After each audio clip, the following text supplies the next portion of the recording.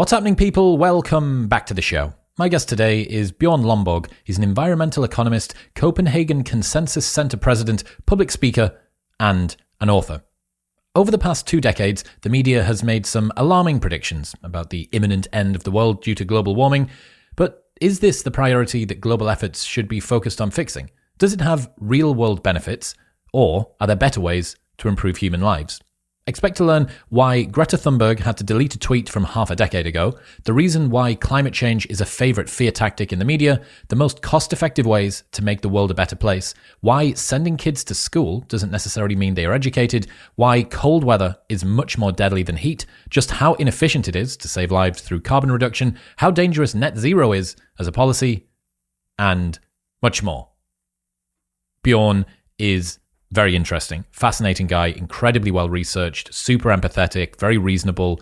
I loved this episode. It's everything that I enjoy learning about, upturning existing ideas and presumptions around what we should be focused on, genuine, practical, easily applied solutions that can give us something better, and a ton of stats and data and great stories to back it up. You're going to love this one.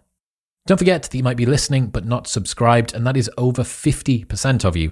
If you want to support the show, if you want to help me get bigger and better guests every week, and if you want to make me very happy, just navigate to Spotify or Apple Podcasts and press the follow button in the middle of the page or the plus in the top right-hand corner. It will ensure that you never miss episodes when it goes live, and it'll make me very happy. I thank you. But now, ladies and gentlemen, please welcome Bjorn Lomborg.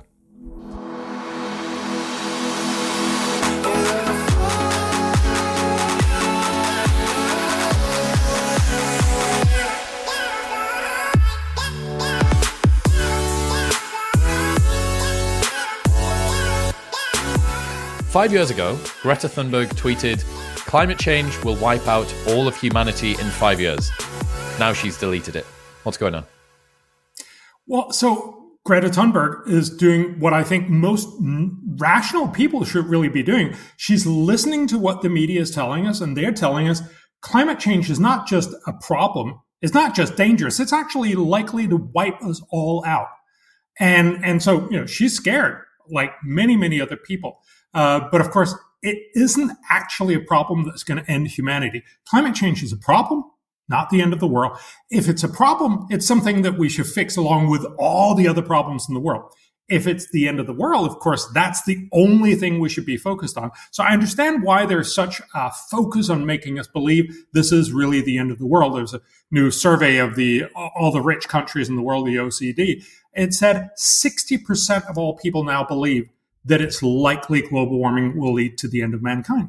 That's terrifying because that's not what the UN climate panel is telling us. So problem, yes, not the end of the world. And that's what, Greta, she tweeted this. It was a bad tweet in the first place because it didn't actually reflect what the author said. And it felt right, I'm sure, at the time. But of course, you can't actually get away with saying that and then, realizing 5 years later, we're still here. For the people who haven't been fully red-pilled on the X-risk definition and why climate change doesn't meet that criteria, what's the 30,000-foot view of that?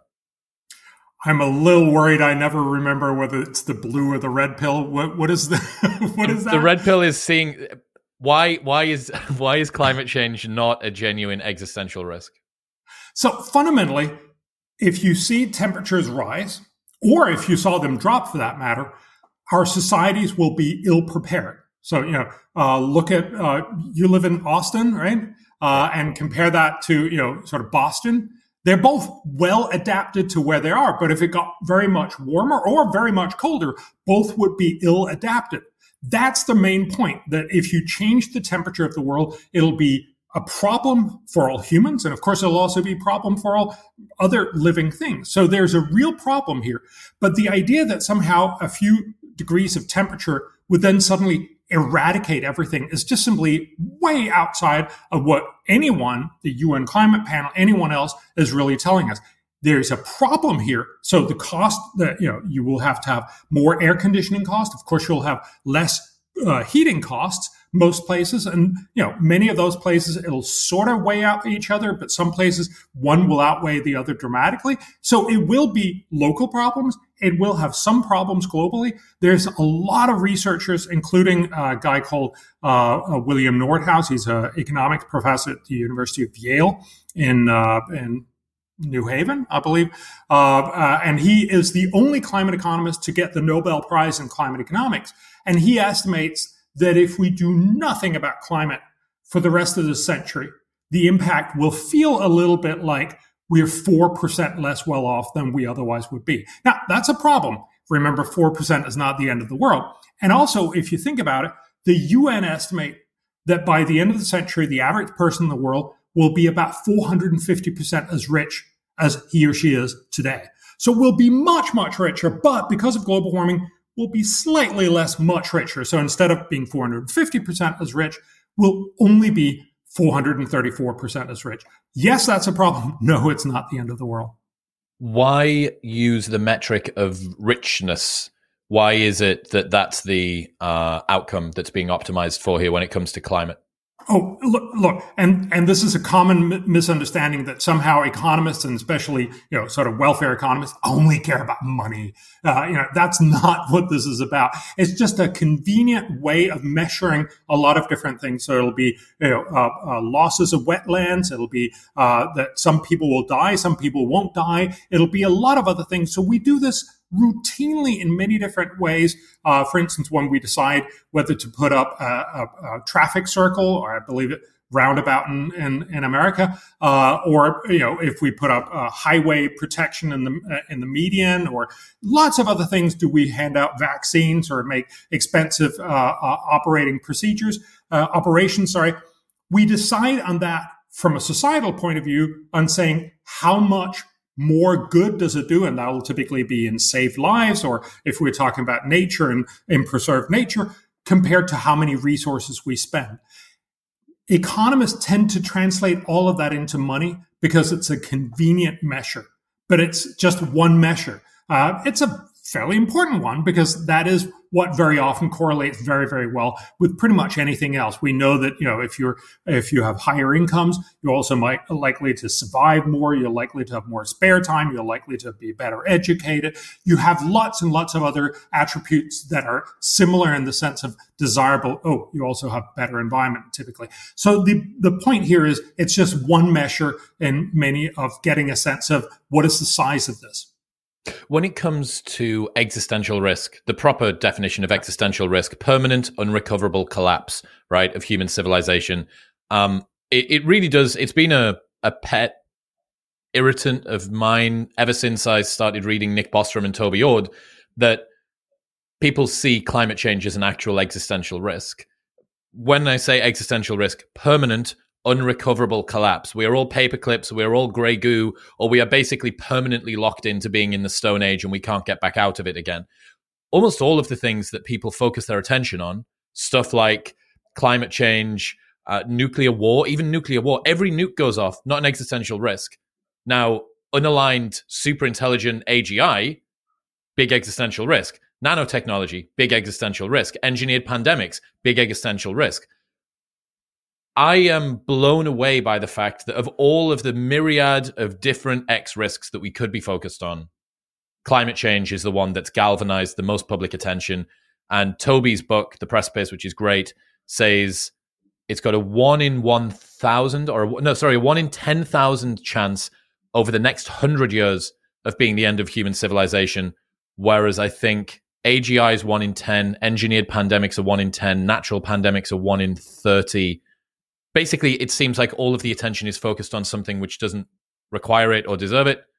Why? Welcome to the media age, right? This is fundamentally because climate change has all the great pictures. It also has some other things that are very desirable, like, for instance, you get to sell a lot of stuff. So last year, we spent about $1.1 trillion on climate policy. A lot of people are making money off of this. So obviously they're pushing this. When we had the big climate meeting in Denmark in 2009, when we were going to save the world, as they always have to do in those meetings, Vestas, our big wind turbine producer, I believe still the world's biggest wind turbine producer, they had plastered everywhere in Copenhagen with saying, get a great agreement. Which, I'm sure they're nice guys and they actually want that, but also it was a basic way of saying, and make us lots and lots of money. So there's a lot of reasons why, with climate, you can basically turn every weather story into a climate catastrophe, a potential climate catastrophe. It's great for visuals. It's very, very hard to do that with gray goo or with artificial intelligence. Or even if you think about it, back in 2019, virtually nobody took a pandemic seriously. We knew it was going to happen. I mean, we were very lucky that COVID. Bill Gates warned us. Bill Gates warned us in 2014, that famous video. Yeah. And look, we saw it in 1918, right? So it's not like it's a surprise and unprecedented. We've seen this many times. And of course, asteroids is an obvious point. We know that they can basically kill everything in the universe. So I think one of the points that I try to do, and I guess that's also why you'd like me on the show, is I try to tell people this is not about what looks best on TV, or in this case, most scary on TV. It's about where we can actually do the most good for every dollar spent. Now, there's another thing, and that's where economists tend to get really annoying, as well as, of course, to say some things we can fix fairly cheaply. Some things are incredibly hard to do something about. And so, again, I would tend to say, let's focus on the places where we can make a huge impact at low cost first. Before we try, and that's unfortunately what climate is, we try to make a small impact in a long time from now at an incredibly high cost, which is not very effective. Yeah, so what you're trying to do is front load some of the gains that you can get because it's easy. We have probably the technology at the moment to be able to do it. There are some problems that you could foresee if you project out where technology is going, that we may be more able to do it at a better price point in the future. So, okay, you've been doing this research. You've got this new big chunk of research that you've spent an awfully long time doing, which is looking at the most cost-effective ways to make the world a better place. What did that involve? What have you discovered? What was surprising? So back in 2016, the world set targets for the world. They're called the Sustainable Development Goals. You may have heard of them. The U.S. has signed up. Britain has signed up. Every country in the world has signed up. That was that thing where there was 180 of them or something? 169 targets or goals. So we basically promised everything to everyone, everywhere, all the time. The guys who did this in New York, these were all UN ambassadors, undoubtedly felt really cool about being able to say, I promise this. Oh, and I also promise this, and I promise it. We basically just promised around, promise to you. But that's not how the world works. And so not surprisingly, we're actually failing on pretty much all of the promises. Now, they're all nice promises, so they're, stop poverty, stop hunger, stop climate change, stop corruption, stop war, stop, anything you don't like, and do everything you do like, make sure everybody has good jobs. And there's also some really odd ones in there. We should recycle more, and we should eat more organics, and we should have more parks accessible for handicapped people. And it's not that these are not all good, although I would argue that some of them are perhaps slightly different levels of attention.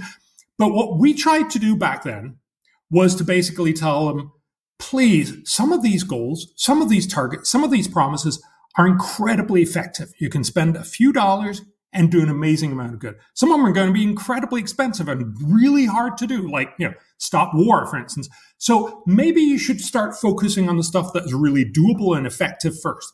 And no, they didn't listen. I met with a lot of them. They loved this idea, and they said, this is all great. But the reality was, when you meet with Brazil's ambassador, I'm not pulling out Brazil for any good reason, right? But, he would say, but fundamentally, I'm here to tell what Brazil's 5 points are. And you meet with the Norwegian ambassador, and he wanted Norway's 4 points in there. And that's how we ended up with 169 targets. So we tried to look across all these different areas and say, where can you do good? One of the things that everybody talks about is climate, obviously. But the problem is you can spend trillions of dollars and literally trillions of dollars and make no impact today, that's just how the climate system works, make a tiny change in 50 or 100 years. Now, that's not nothing. If we had infinite resources, we should also do that.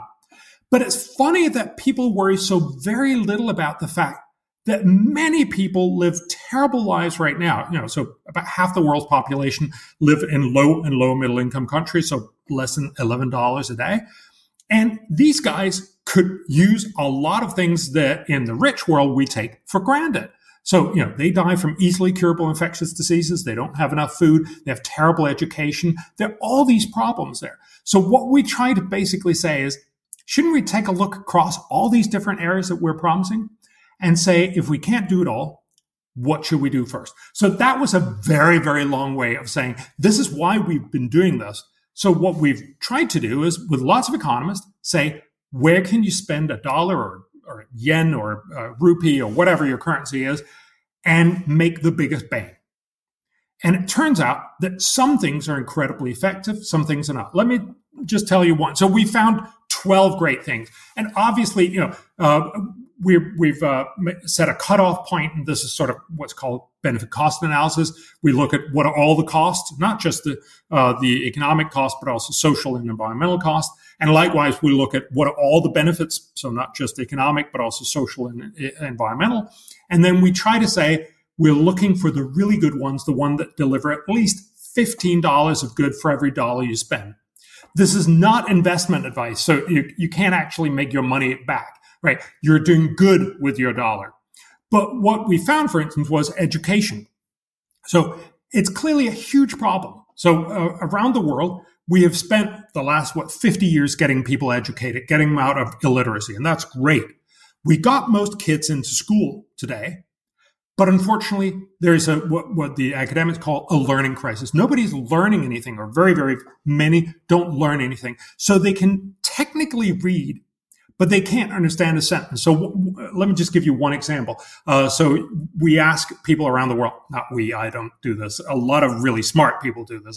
I'm just aggregating all this stuff. But they ask, 10-year-olds to read this sentence. VJ has a red hat, a blue shirt, and yellow shoes. What color is the hat? This is not super complicated, right? I mean, the right answer is red. But unfortunately, 80% of all kids in the developing world, in the low and lower middle income countries, can't answer this question. So they've learned technically to spell their way through these sentences, but they can't string the words together. And that's a terrible outcome, because that means they're committed to poverty. Even if we sort of get everything else right, they still can't be very productive. And so what we've tried to estimate is, what would it take to make schools better? And there's a lot of knowledge about what doesn't and what does work. So one of the things is, you want to make better schools. How do you do that? Well, you give teachers better pay. A lot of people will argue that. They did that in, for instance, Indonesia. Indonesia doubled teacher pay back in the around 2010. And because they did it in different districts in different times, we can actually estimate the impact on this on kids' learning outcomes. Turns out there was no learning outcome. The famous paper is called Double for Nothing. So fundamentally, we spent twice as much money. It made the teachers much happier, not surprisingly, but it didn't have any measurable impact on the learning of kids. There's a lot of other studies that show what doesn't work, but here's the stuff that does work. The real problem in schools is that you put all the 12-year-olds together in one group, all the 13-year-olds in another group, and so on. But these guys are vastly different in their outcomes. Some are really smart and know a lot of stuff and are incredibly bored, and some have no clue what's going on, and everywhere in between, right? What is the teacher going to do if you have like 30 or 60 kids in your class? You're sort of teaching to some middle ground, and most kids are either incredibly bored or totally lost. Instead, what you should do is teach at the right level. You should teach at their level. One way you can do that is by giving each of these kids a tablet. We're not actually going to give them a tablet because that's really expensive. They get to sit in front of a tablet 1 hour a day. And then some other kids are going to be using for the other hours of the day. If you do that, Then you have software that very quickly realize, they'll know that, oh, it's Chris, he's back. And they'll know pretty much your level. And then they will start teach you right from there. It turns out that that tablet 1 hour a day can teach you so much that by the end of the year, you'll have learned 3 times as much as what you normally would have done. You've learned 3 years of school in 1 year of schooling. And, the cost is about $30 per kid. So that's for, you need to have solar panels to recharge them. You need, some lockers for the tablets because otherwise they're going to get stolen and all that kind of stuff. But fundamentally, this is super cheap and could do an amazing amount of good. So there are some other solutions in there. We try to estimate what's the total cost of doing this for 90%. So there's almost 500 million kids in the low and low middle income countries. Each year, they need to get this education that's better. It's going to cost almost $10 billion. But you know what the benefit is? And we, again, calculate that in dollars. But the real benefit is that they will learn more. They'll go out and be productive when they're old enough. And they will help both build more wealth for themselves and for their societies. But the benefit of those $10 billion is $600 billion. We can make the world $600 billion richer. That's 60 back on each dollar. How amazing is that?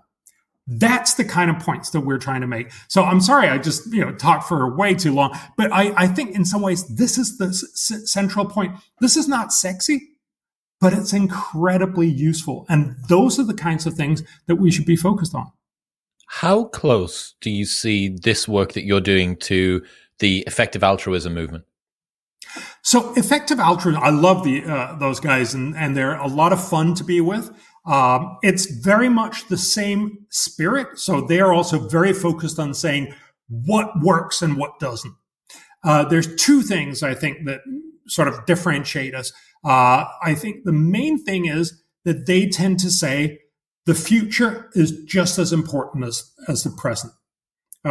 This is one of the reasons why they worry about existential risk. They worry about the fact that what about us sort of running out of track in a million years or something.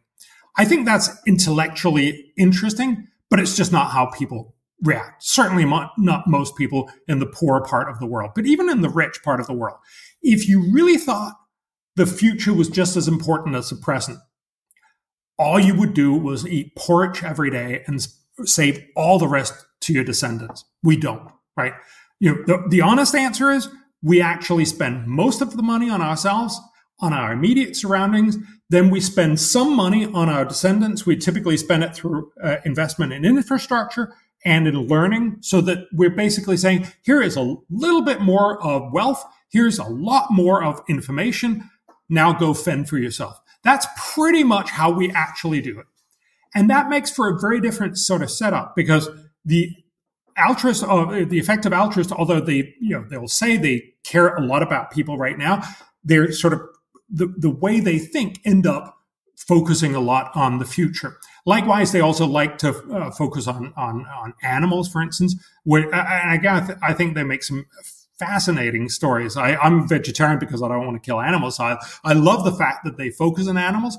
But again, I tend to see it as a professional economist as a way of saying it's about how much people value these animals, not about the animals in and of themselves. And that's a very different sort of approach. So again, I tend to probably say it's a little more important to save humans. I see the similarities with regards to what is the best way to get a return on the money that we put in. That was what sort of aligned it for me. And I also, that's something that I hadn't considered. William McCaskill's been on the show. I found him very compelling. I think he's a really lovely dude. Big fan of Toby Ord, big fan of Nick Bostrom and everybody coming out of that world. But you are right. In a perfect, hermetically sealed sandbox, you might be able to say, well, look, we've got, 14.5 trillion future human lives that will spread across the galaxy if we make these steps and get us there. But you need to account for human irrationality. You need to account for human biases like hyperbolic discounting and self-serving bias and stuff like that. So you need to go, okay, I understand that would be optimal, but I need to factor in the fact that all of the people around us are going to spend most of their money on themselves. They're not going to leave everything to future generations. They are going to inherently be selfish, even if they try to be selfless. So yeah, I think, if I could just, I would actually tend to go one step further, because you're absolutely right. That's how people act. But I think that also tells us about what is our actual preferences about this. So people will say, well, if you ask them, do you care about the future? Nobody's going to be, annoying and say, no, fuck them or whatever.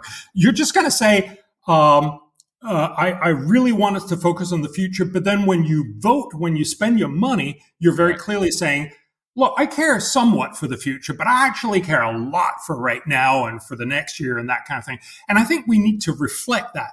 And the second part is also, it makes for slightly more boring stories. Because it's fun to talk about, us going out and colonizing the universe and all that stuff.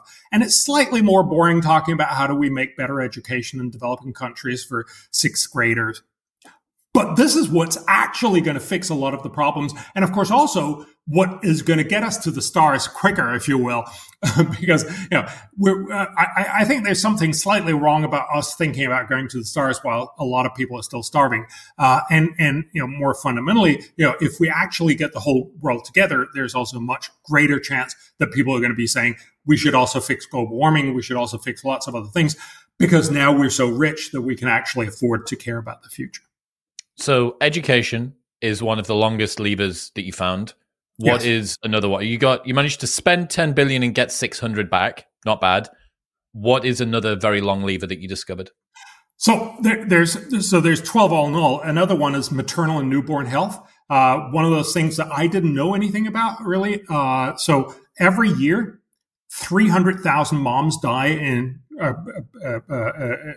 close to from childbirth. And about 2.3 million kids die each year in the first 28 days of their life here on the planet. And most of these deaths are absolutely avoidable. So, a lot of women used to die in rich countries. It was actually such that, upper class women died more because they went to hospitals, in the 1800s. And of course, the doctor fresh from operating on somebody else came and helped her delivering germ theory. It's not a good time. Yeah. Bad idea. But we fundamentally fixed this in the rich world. But every 2 minutes, a mom died, nine kids die, and we could do something about this. So the simple, and these are really sort of almost strikingly simple things, is something the World Health Organization called BMUNC. This is one of the reasons why these sorts of solutions don't work, right? That's not fun, but it's basic obstetric and emergency maternal and newborn health care. See, I just screwed it up. Something along those lines. Anyway, so it's a simple list of things that we should do. So it's, for instance, make sure that you have clean operating environment. You're sort of like soap and disinfectant. Yeah, that's probably a good idea. But if you think about it, about a third of all these areas in low and middle income countries, they don't have clean water. They don't have clean sanitation. They often lack disinfectants. About a third of all the kids that die from asphyxia. So they basically don't get to breathe. And I didn't know this, but if you take even just European kids or rich country kids, about 80% that come out of mom, they just start breathing right away. About 15% of them need that shove in the back end to get them going. Okay, and then they start gasping, right? But the last 5% actually need a little mask, and then you pump air into their lungs, and then they start breathing, and they survive. This little bag, it costs, $60 or something, and it can save 25 kids over a period of 2 or 3 years. Why don't we have this? And there's part of the solution is, or part of the reason is, that this is not a high priority thing. If you talk to politicians everywhere, politicians typically being old, often also men, they'll want, cancer hospitals or stuff that they and their wives and others die from. And maternal health is just far down the line. It's also, this little bag, that's not fun. If you've ever seen, if you haven't, you should, the machine that says ping. Do you remember that one from the Monty Python? It's a Monty Python sketch where they're giving birth to, they're helping a woman give birth. But the doctors and the administrators only really focused on all the expensive machines they have, and especially this one machine that says ping. And that's really, there's something the woman. Yes. Doctors love, and I totally get that, right? They love, the exciting stuff. And this mask thing is just not one of them. So what we're trying to say is you should invest in these cheap, simple things. It turns out that the total cost is about $4.9 billion. $2 billion of that is women's time. So that's actually not money that we need to come up with, but it's, of course, still a cost because we need to get women into facilities to give birth instead of giving it back home, because then they have that emergency opportunities in the hospitals. But so for about $5 billion a year, we could make benefits that would basically save 1.4 million lives. It would save 166,000 women each year and it save 1.2 million kids.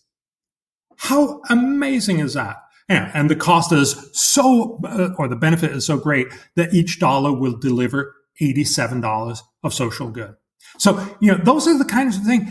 They're slightly boring. They're not things you usually knew about, but they're just incredibly effective. They're not climate change, but they're something in some sense much, much better because they actually work right now. They'll help a huge chunk of people either getting better off as an education or just simply surviving. And they'll make life much better at very, very low cost. Let me do a little recap here to make sure that I've got my brain in order. So the first person that I learned about why climate change is such a powerful existential risk from is Mike Solana, that writes Pirate Wires, the Substack. And what he said was that he was talking about demographic collapse. And he was saying that there's no smoke in the sky, there's no plumes, there's no hurricane, there's no forest fires. Nothing galvanizes people to get after it. What it seems like that you're saying here is there are lots of very boring, very unsexy, very kind of behind the scenes, no press release solutions that we can spend money on, which will do the thing that ostensibly a lot of climate activism is trying to do. Presumably the reason that people are doing climate activism is because they want to save human lives. People proselytize about the fact that they want to save human lives, specifically in the most poverty-stricken regions. You don't care about poor people, so on and so forth. But my time with Alex Epstein taught me that a lot of the green policies that are being enacted hurt people from poverty significantly more than they do developed countries. So when you're doing this climate approach, when people are obsessed in climate as the highest, the longest lever point in order to affect people from poverty, they are applying a salve to everything which actually needs a slightly more targeted response. They are spending money in a way which doesn't benefit and cause positive changes in the now. It is an investment which takes a very long time to pay off, which may be better facilitated by technology advances in the future. There are more targeted solutions that we can do to people that are in these poverty-stricken areas. But because of the cultural hold that climate alarmism and activism and Green New Deal and 169 different targets has taken hold of, it's very difficult to pull any one person out of this because you have a cohesive group where if one person decided to retract, you'd say, oh, you don't care about the climate, you don't care about poor people. And you go, well, actually, no, I'm doing a thing that cares more about poor people. It's more effective for poor people than what you're doing. But it doesn't seem that way, which means that they would then get lambasted, which is a disincentive for them to go and then do it. And all of this together gets rolled into how do we spend money to achieve the goal? And presumably the goal is human well-being, human flourishing, an acceptable standard of living for as many people on planet Earth, something like that, right? Whilst factoring in... So I would say the goal is a better world. And that could be a lot of different things. It could be that you're better off materially. It could be that you don't die. And it could be that you have a better environment. And we try to balance all of those. It turns out that it's very much hard. When you ask people, and it's not very surprising, they care a lot more about not dying than they care about having more wetlands. And so much of the effective stuff that we have is either getting people out of poverty or getting them out of death. So in this regard, climate. I loved your summary. And Am I far off? Was I wrong with much of that? No. I think that's great. And one more thing, when people say, and this is absolutely true, climate change will affect the poorest the most. That's absolutely true. But what you have to remember is everything bad affects poor people most. So they're most affected by infectious diseases or bad environments or any kind of hurricane, whether it's expensive and unreliable energy access. Absolutely, and so the main point is there's something slightly odd about the whole idea of us saying, you know what, I see you. You talk to some person who's really poor, and you say, I really care about you. I want to help you. I'm not going to drive to work tomorrow. And that will actually mean that I won't emit CO2, which will mean in 100 years, your descendants will be much warmer, but slightly less much warmer. That just seems almost careless, about these people. The real point is that why wouldn't you want to help them now? And by making them better off, of course, you will also make them more resilient to climate and to all these other things that they're challenged with. So again, it's an efficiency conversation of saying, do you want to do a lot of good or do you just want to feel good? And I hope that a lot of people actually want to do good. But yes, you're absolutely right. It's really, really hard to have this conversation. And I think it's also important to just take a little bit of a step away from climate change. It's not just climate change. It's also a lot of other things. People care about plastic straws in the ocean and stuff. I think that's great. But again, let's get a sense of proportion here. There's one other solution. There is 1.4 million people that die from tuberculosis every year. Last year, tuberculosis was again the world's leading infectious disease killer. COVID disrupted that in 2020 and 2021. But this has been a huge killer. It's killed 1 billion people over the last 200 years. Every fourth person that we didn't know him, but in the 1800s had died from tuberculosis. And yet we fixed in the rich world, and then we sort of think, oh, it's fixed everywhere. No, it's not. And again, because we fixed it, we know very, very well how to fix this. This is about making sure that there's enough medication that people keep taking. You have to take it for 6 months, so it's actually somewhat complicated. Most of us forget to take our pills after 2 weeks when we get better, right? And then you need to overcome some of the stigma, and you need to make sure that people actually get found, the people who are sick. There's about 11 million people who are sick every year, but we only identify about 6 million of them. And that's what keeps the infection going, because there's a lot of people who don't get diagnosed and hence either die or just pass on the tuberculosis. This, again, would cost in the order of $5 billion a year. But the benefits in terms of saving, so over the long run, we'd save about 1 million people. In the short run, because you actually need to ramp it up, we'd save about 600,000 people. Yeah, that's still pretty damn good. And imagine we could do that for every dollar spent would do $46 worth of good. So, the point that we're trying to keep saying is that there's these amazing things that would really make a huge difference, and that would also make people more concerned about all other things. Once you get out of poverty, you'll actually start caring about climate change. And of course, as you point out, also reliable energy is incredibly important. It's one of the things that mean that we are not affected by incredible heat waves or incredible cold waves, because we can cool and heat our homes. And not surprisingly, most people, for instance, in sub-Saharan Africa, want that as well. Not primarily because of global warming, but simply because it's really uncomfortable if it's very, very warm or very, very cold. And it's always been that way. Now we've made it a little more uncomfortably warm and a little less uncomfortably cold in Africa. Overall, it's still a big problem, and they would want most of the heating and cooling anyway. The point here is, if you get well off, or if you at least get out of poverty, you're much more likely to actually have a good life and be able to afford the stuff that'll make it possible for you and your kids to start learning and doing better. I saw a tweet from you that said, cold kills much more than heat. Each year, heat kills 500,000 people, but cold kills 4.5 million people. How does that work? Yeah. How is there 9 times more deaths from cold than there is from heat?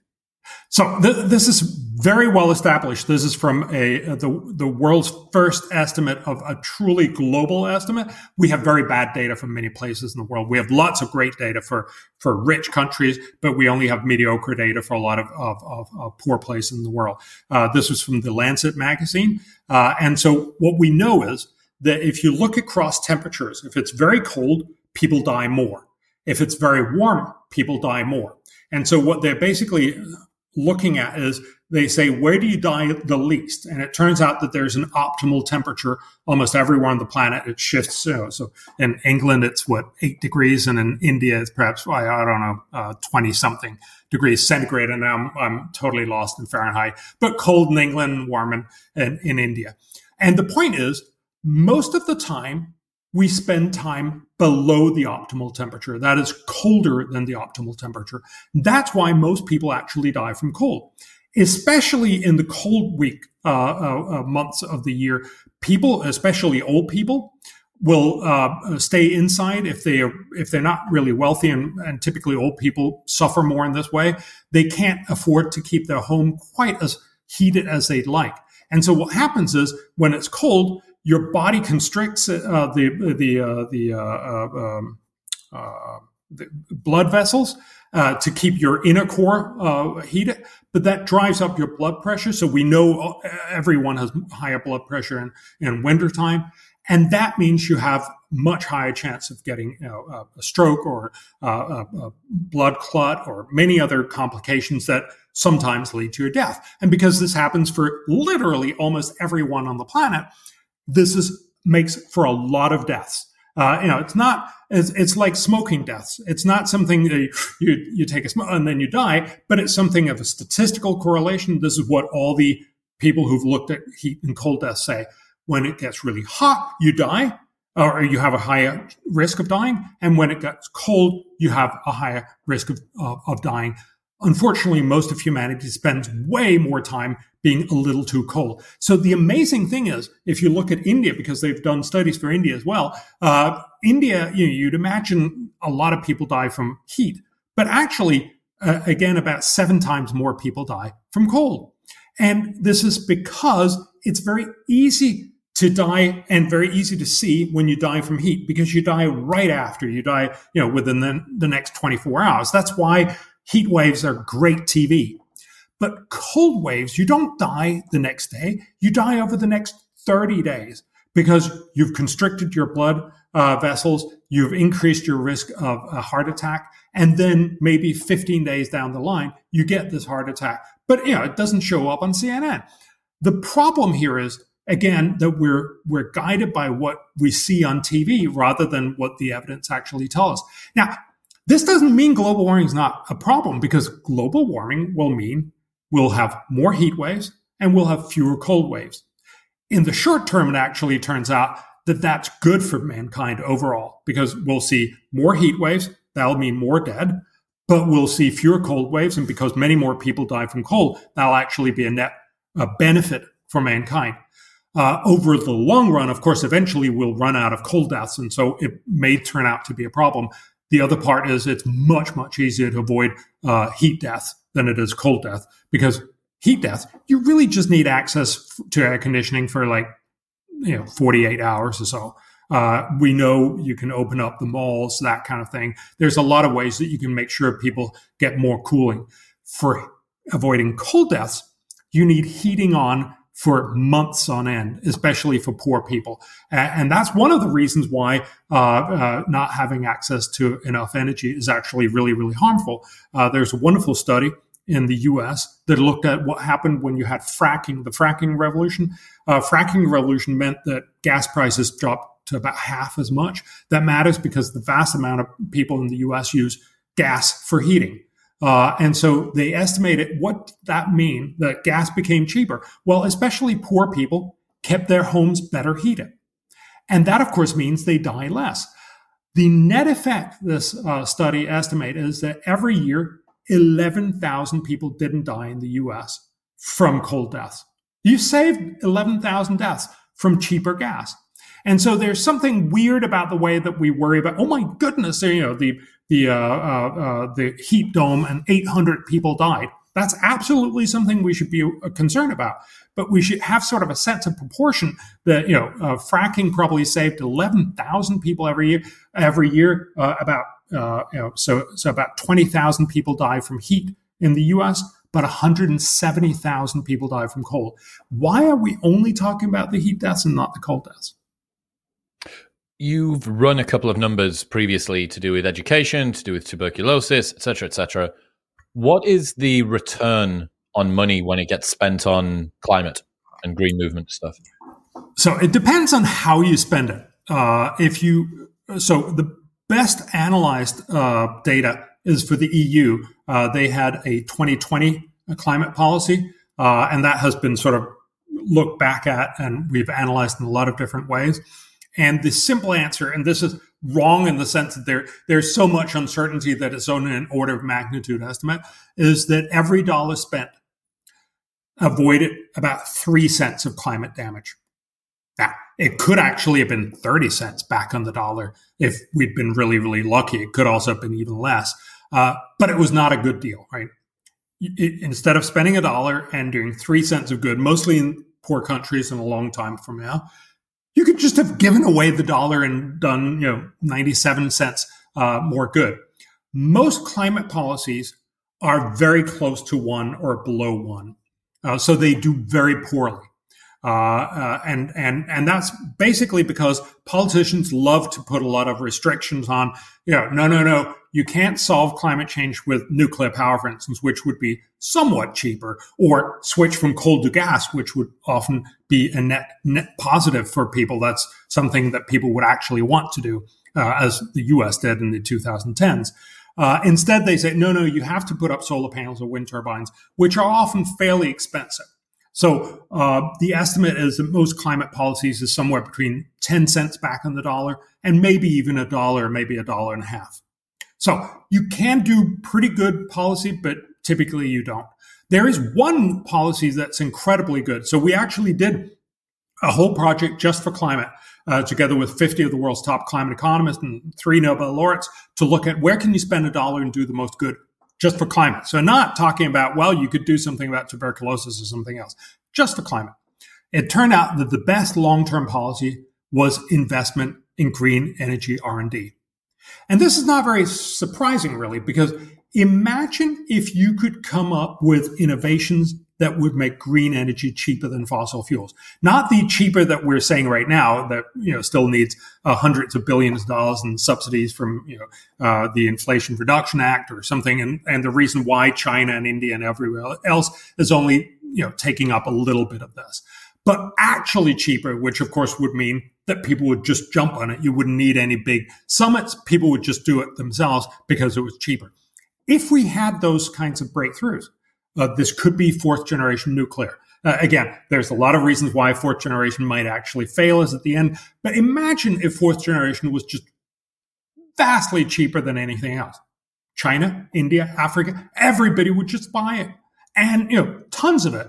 And the world would decarbonize. It wouldn't be the complete solution because there's lots of other ways that we need to decarbonize apart from electricity, but it would be a big part of it. So the point is, this is the solution that we've always used. If you think back, there's a good story back in the 1850s. The world was basically running out of whales.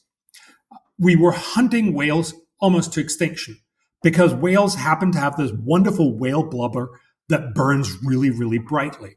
So, most rich people in Western Europe and North America would keep their homes lit with this wonderful new whale blubber. It was much cleaner, much nicer, burnt much brighter. I mean, the solution to saving the whales wasn't to tell everyone, I'm sorry, could you go back to the dirty old stuff that doesn't burn as well?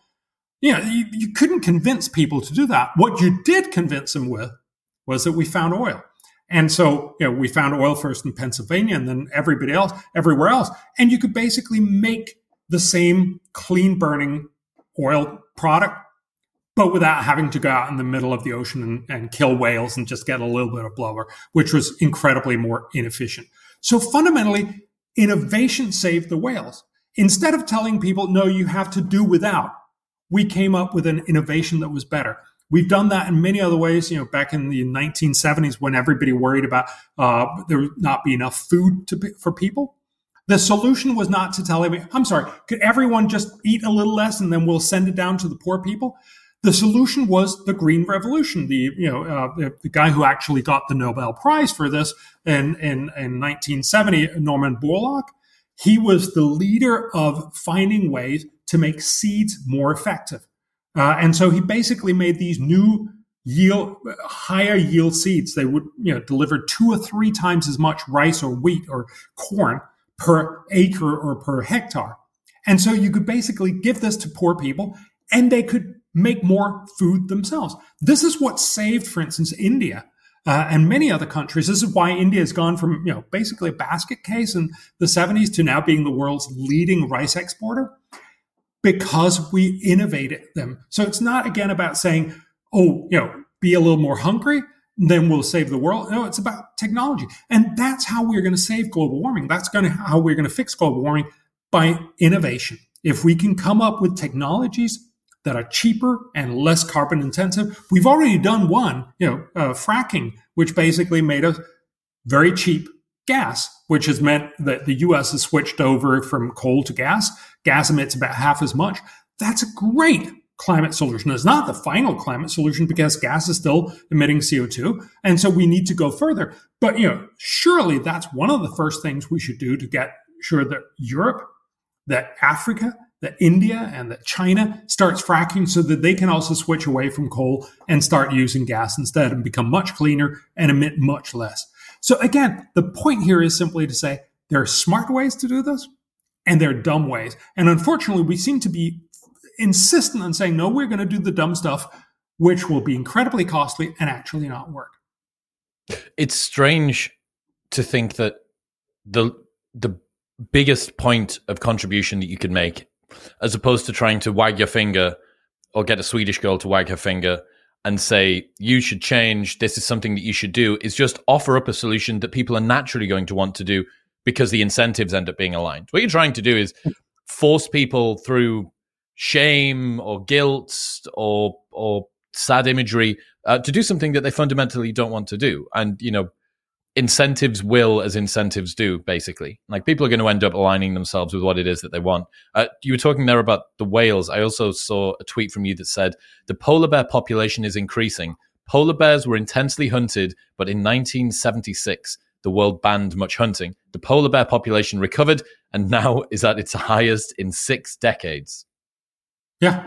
And again, this is just simply a question of saying, this is not saying that overall climate change might actually be a problem in the long run for polar bears. I think the science is much less clear than what they want to tell us. But there is undoubtedly a problem. But that we are so focused on making climate change the only problem.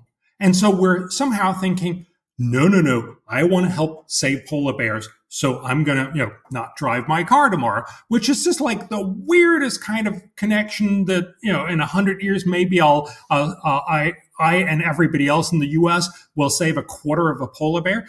Whereas, if you actually cared about polar bears, we should stop shooting them. The amazing thing is that every year, so there's about 26,000 polar bears in the world right now, and every year we shoot 700 polar bears. If you're worried about polar bears, stop shooting polar bears. It's not rocket science. And so, again, I simply try to point out what works and what doesn't. I actually forgot to say, just on the research and development for green energy, we also did a cost-benefit analysis on that. And of course, it's very, very uncertain because you're basically making arguments about what's going to happen in the far future. But what we estimated was, with the world's best minds, was that every dollar spent will do $11 of social good. So essentially, by investing $1 on green energy R&D, you will help push forward the date when green energy will be so cheap that everybody will switch over, which will then reduce climate damages in the long run about $11. That's a great investment. It's not as great as some of these other things I'm arguing for, but it's still a great one. It's by far the best one we can do in climate. Also, there are, again, as we said before, you need to account for the fact that we have this desire to be seen as altruistic and empathetic and so on and so forth, you need to account for the biases that everybody's got at the moment. And one of them is we should be focusing on climate. So perhaps it's still within the realm of climate, but it's the highest leverage point of doing that. Might be a nice halfway house to get people to think a little bit more nuanced about this kind of a problem. Yeah, no, and look, I really appreciate those thoughts. We've tried for a very long time to get people to think about stuff that's fundamentally boring but incredibly good, and we've tried all of these different things. So what we're trying right now is simply to say we made all these promises. We're going to fail on pretty much all of the promises. If we can't do it all, shouldn't we do the smarter stuff first? So we're simply saying 12 amazing things. Just to give you a sense of proportion, if you add up all of these, it'll cost about $35 billion. There's another $6 billion in social costs that, the mom's waiting, that kind of thing. But we need $35 billion. $35 billion is basically couch money, right? For the world. This is almost nothing. We spend 3 times as much on cosmetics globally every year. So yes, we could probably afford $35 billion a year. The benefit would be that we would avoid 4.2 million deaths each and every year. We'd save 4.2 million lives, and we'd make the poor half of the world $1.1 trillion better off every year. That's almost $1 per person per day in the poor half of the world. Are you not just screaming at the walls in your office every day with these figures in your hands and with these campaigns that everybody else is putting out? You must just be losing you must want to throw yourself off the roof. Like why I clearly haven't. Praise to your sanity for sticking up with it. I think yes, we have a saying at the in my think tank, the Copenhagen Consensus, that we would love for everyone to be incredibly rational. But we'd love for everyone to do the right thing, but actually we'll settle for just people doing it slightly less wrong. And there's a lot of reasons why we don't get it right. And a lot of it is just simply we're egotistical creatures, right? I mean, fundamentally, so David Hume, back from the 1700s, he would describe how he would sit reading the paper and read about a big earthquake in China that killed hundreds of thousands of people, and then he'd cut his thumb on the paper, and he'd be a lot more focused on that. And he's no different from the rest of us. Of course, that's how we act. We just care a lot more about I just cut my thumb.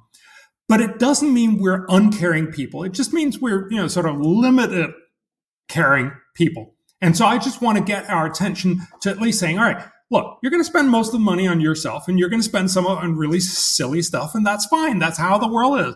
But when we're not, when we're actually saying, I want to do this because I want to do good in the world. And that's, as you pointed out, sometimes when people talk about climate change and many other things, when they talk about plastic straws and everything else, when we really want to do good in the world, then let's really do good in the world and not just end up feeling good about ourselves. And if I can push people a little bit to the smarter solutions, I would love us to do all $35 billion, but I'll settle for, Elon Musk saying, I'm going to do that one thing or whatever it takes. We're throwing out these 12 amazing things and hoping some of it will stick. How dumb of a policy is net zero? It's an impossible policy. Well, look, in the long run, we'll probably get to net zero. I struggle to believe that we won't be net zero in a couple of centuries. But for 2050 or, some of these states that are talking about it even before, it's just absolutely bonkers, for 2 reasons. One of them is we don't have the technology for at least half of it. And even if we had, it would be fantastically expensive, which of course is why, most people talk about it, but most people don't actually want to do it. There was a wonderful story in Politico just today about Germany, where they say that most Germans would love to do all their climate goals, but they're somewhat skeptical about paying for all of that. And, that's sort of the basic dilemma of most of these things, that you talk about this stuff, But then if you actually realize how much it's going to cost, you can see that there's going to be nobody saying yes to this. There's one study of how much it would cost. It was from Nature, how much it would cost for the average American to reduce his or her, or the U.S. carbon emissions by 80%. And the cost would be, pretty far from net zero, by 2050 would be more than $5,000 per person per year. So, if you're a family of four, that's $20,000 for you every year. And if you want to go all the way, or they couldn't actually get the model to do it all the way, it would cost more than twice as much. So fundamentally, this is just not going to happen in any realistic sense. McKinsey did a study for what it's going to cost to go net zero. They estimate it, like many others have done, if we do really smartly, which we won't do. But even if we did, it would cost, in the order of $5 to $6 trillion a year. It would cost India about 9% of its GDP every year. Remember, the total budget intake in India is about 12%. So they'd have to spend almost their entire budget on net zero. Of course, they're not going to do that. So we just got to get to grips with the fact that we're talking about these policies that are absolutely fanciful. And even if we did, just remember, if everyone in the rich world went net zero today and stayed that way for the rest of the century, it would reduce temperatures by about 0.5 degree centigrade or 1 degree Fahrenheit. So yes, it would be noticeable, but it wouldn't have fixed most of the problem. That's, of course, because the vast majority of emissions are going to come from China, India, and Africa, who are all places that want to get much richer. So again, we have no sense of proportion here. Net zero is both impossible, and it's probably also net zero by 2050 or something is an incredibly ineffective way to help the world. It's a good idea to say we want to fix climate, but I think there's something wrong in saying we want to fix climate to the extent that we're just going to leave off a lot of the money that could have helped save a lot of other stuff.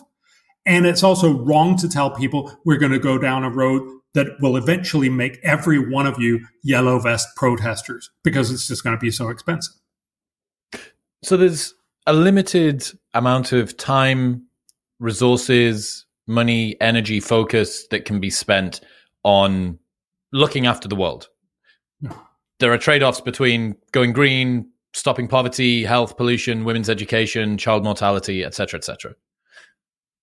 At the moment, the most widespread of these, whether it go to public campaigns, political campaigns, government talks, Davos conferences, the ability to click that button to offset your carbon when you fly on a plane, the ability to round up and donate money to Greenpeace or whoever it might be, all of these different vectors could be pointing at places that were longer levers, ones that would give you a better multiplier on all of these.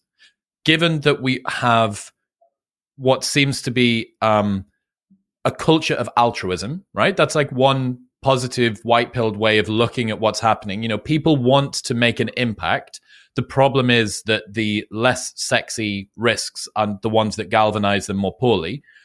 What is a way that you foresee of trying to get people to buy into your 12 points? So I think there's one thing, and we've talked about that in several different ways. You need to get people off the ledge. If climate change is the end of the world, of course, that's the only thing you should worry about. AOC said it very beautifully when she was talking about there's only 12 years left. It's been a sort of recurrent phrase, at least since 1972, when the UN first told us we just had 10 years left. But we only have 12 years left, she said, and you're worried about how we're going to pay for it? That makes perfect sense. If the world was really ending, this is the only thing you should be focused on. So it makes sense if you believe you're on the edge. And so we need to first pull people back. And that's what I've been trying to do. You mentioned the polar bears, the fact that a lot more people die from cold and heat. I have another graph that I love, which is basically how many people die from climate-related disasters. So we have pretty good data, at least for the last 100 years. And in the 1920s, on average, every year people die from climate-related disasters of cold and heat and drought, storms, floods, and extreme temperatures. About 500,000 people died each year 100 years ago. Now, most people would certainly, when you look at the presentation, think that had increased since then. It's actually dramatically decreased, such that in the last decade, in the 2010s, it was 18,000.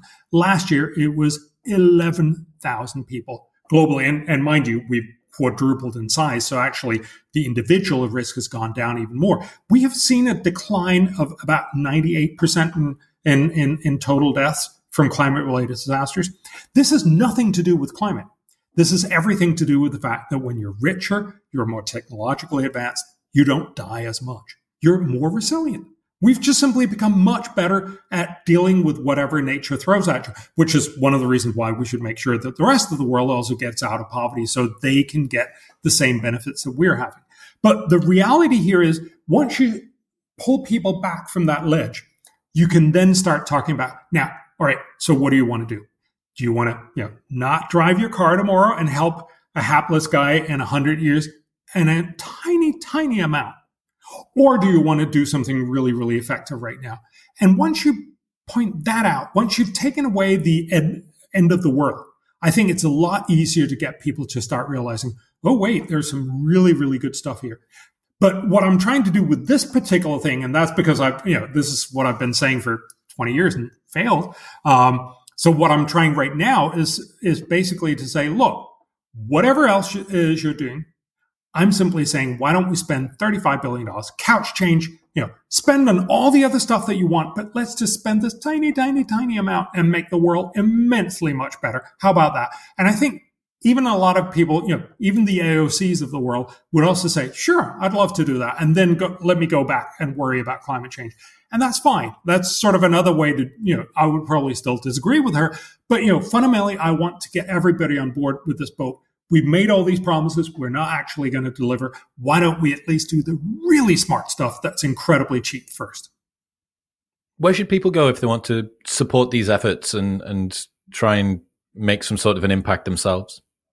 So there's a number of different ways.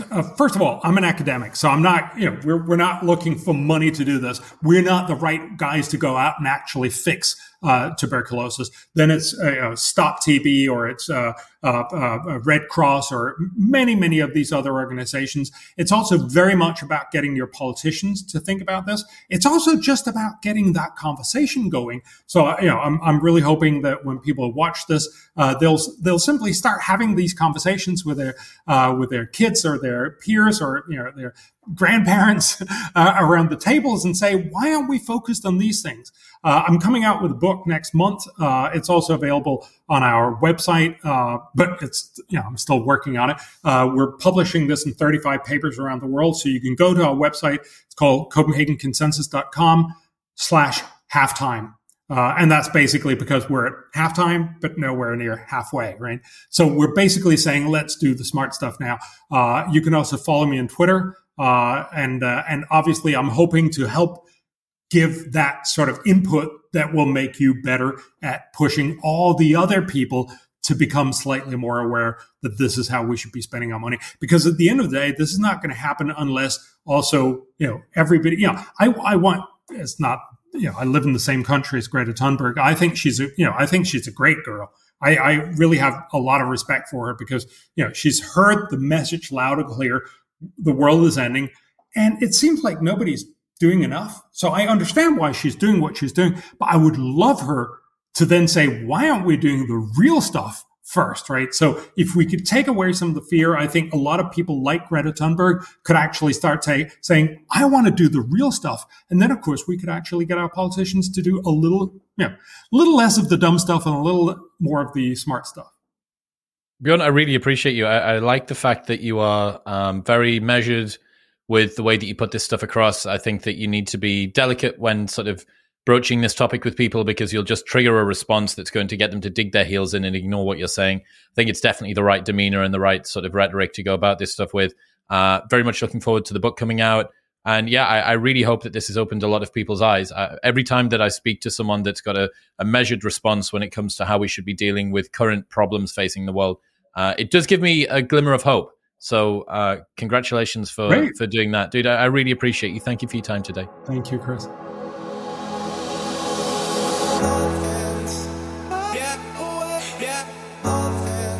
Thank you very much for tuning in. I hope that has opened your eyes to some of the other ways that we could save both the planet and the people that live on it in a more evidence-based and science-grounded way. I really appreciate the work that Bjorn is doing and pushing back against some of the overreach that we are seeing. This doesn't mean that climate change isn't a problem. It just means that there are other ways that we could perhaps focus our time. Anyway, thank you very much for listening, and I'll see you next time.